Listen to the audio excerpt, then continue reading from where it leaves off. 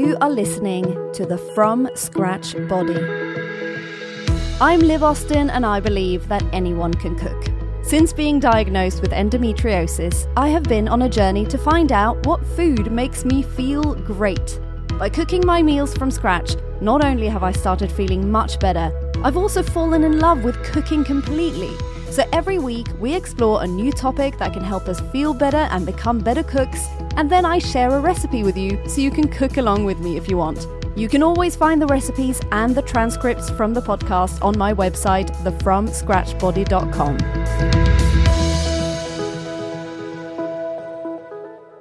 Isn't it crazy that your body gets a vitamin from the sun? Welcome to the From Scratch Body. I'm Liv, and today I'm talking about this really crazy and amazing vitamin, which is very important to us.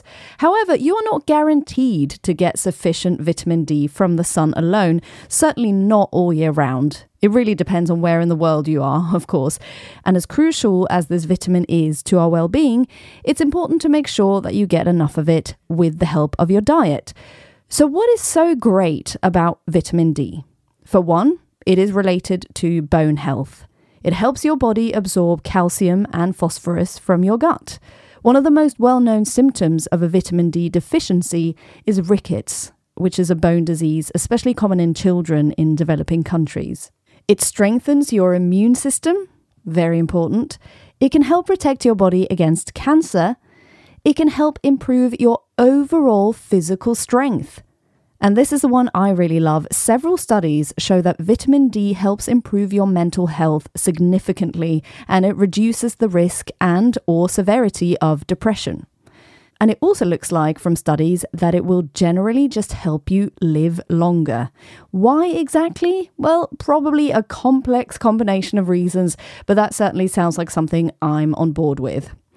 Now, there have been quite a few more recent studies, and you'll understand why I say recent in a second, done on vitamin D and prevention of COVID-19 infections. Some studies do indeed suggest that people whose vitamin D levels are low were more likely to be infected in the first place, and also that people whose vitamin D levels were low were at higher risk of severe symptoms when they did get ill.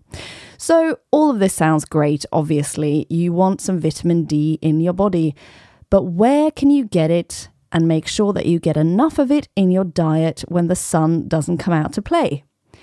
Fish is definitely a good place to look. Cod liver oil is number one, and salmon, tuna, herring, mackerel, and sardines are great sources of vitamin D. Some vitamin D is also found in egg yolks. Keep this in mind for our recipe today, guys. Red meat and liver especially is high in vitamin D. Some mushrooms, and this is specifically wild mushrooms who are exposed to actual sunlight, and grown mushrooms, farmed mushrooms that are exposed to UV light, will contain some vitamin D. However, mushrooms contain vitamin D2, whereas the animal products that I listed before contain vitamin D3, and the latter seems to be more effective. So, okay, we've got some great sources of vitamin D here, but as you can hear, it's a bit of a challenging list for vegetarians and especially vegans. So if you don't eat meat or animal products, you might want to consider taking vitamin D supplements, at least through parts of the year. And true enough, it does seem that vegans are especially at high risk of lacking vitamin D, so this is important to take seriously. In addition to supplements, try to find products like cereals, juices, and plant-based milk that have been fortified with vitamin D. It is fairly common, so keep in mind that this might be worth a try and a few extra quid if it costs that. If you suspect that you are vitamin D deficient, you can find out by having a blood test done. So talk to your doctor if you're worried and see if this is something that they can find out for you. Have you ever been vitamin D deficient, or have you improved your diet to include more of this magical component? I'd love to hear your story. Message me on Instagram at @thefromscratchbody. And now we are making something delicious, simple and quick.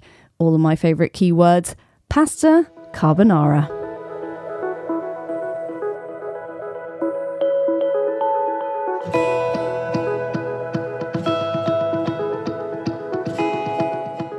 This is probably one of my quickest dinners and it never gets old. I really hope you enjoy my pasta carbonara. There is no need for cream. A proper carbonara doesn't need cream, regardless of what you've read or been served. If you want to add that and go extra indulgent, that's totally cool. But just some grated parmesan mixed with an egg yolk will give you an extremely creamy and delicious sauce. It's all you need. When I took the photos that you will see on my website, thefromscratchbody.com, I'd run out of peas, which I usually put in my carbonara, so I used some green beans instead. So what? Just take it as some inspiration to show you that you can improvise with whatever you have at home, and you don't need to be so rigid on rules or how things should be. Anyway, this is a pasta carbonara for 2 people. The prep time is about 5 minutes. The cook time is roughly 15 minutes, maybe less than that. You need, for 2 people, 250 grams of tagliatelle. That's definitely my favorite, fresh tagliatelle. You can even make your own. I've gone through how you make your own pasta in a previous episode, and you can also find it on my website. But I don't always take the time, so I don't expect you to either.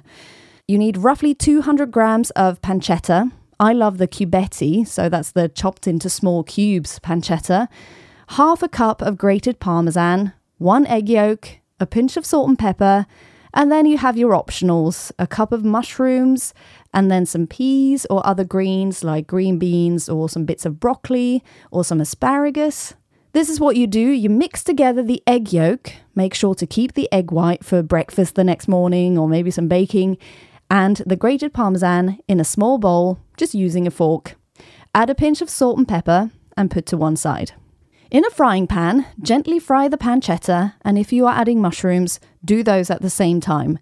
Note that most pancetta or bacon, if you use that, is so fatty that you don't need any oil or butter in this pan. I like my pancetta pretty crispy, but you can fry it to your liking. When it's done, place the pancetta on a few sheets of kitchen roll and let that absorb some of the excess fat. Now cook the pasta in a saucepan for the time that it says on the cooking instructions. If you've made your own from scratch, it's probably about 5 minutes, so test around this mark and see if it's cooked to your liking. If you're adding any frozen greens like peas, then add them in at the very beginning. If they are fresh, however, just drop them in at the end just to warm them up. Now before you get rid of the pasta water, tip a bit, about 2-3 tablespoons of it, into the frying pan that you used for the pancetta, which is now turned off. Then drain the tagliatelle through a colander and splash a bit of olive oil in and mix well. You don't need to drain the pasta too much. It's nice if it's still a bit wet. Add the pasta into the frying pan with the bit of pasta water that you tipped in. Then add back the pancetta and mushroom, if you're using that, back from the kitchen roll and mix well. Don't put the heat back on the frying pan. We're only working with the heat from the freshly cooked pasta now, so this all needs to happen pretty quickly. But it can't be too hot, as we now add in the egg and parmesan mix that you made at the start. And if the food is still cooking, the egg will curdle. So tip all of that egg and parmesan in and mix that sauce well with the pasta and the pancetta and serve up immediately. Top with more parmesan or maybe a leaf or 2 of basil. Did you make the carbonara? Share on Instagram and tag the From Scratch Body. I would love to see it, and I hope that you love making this at home. I'll see you next week.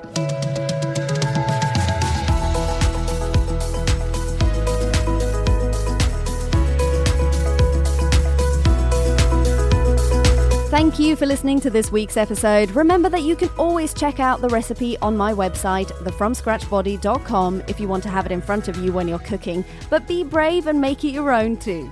Also check out my Instagram at thefromscratchbody and my YouTube channel, The From Scratch Body, for lots of food inspiration that you can totally recreate yourself. Remember, cook from scratch and your body will thank you. See you next week.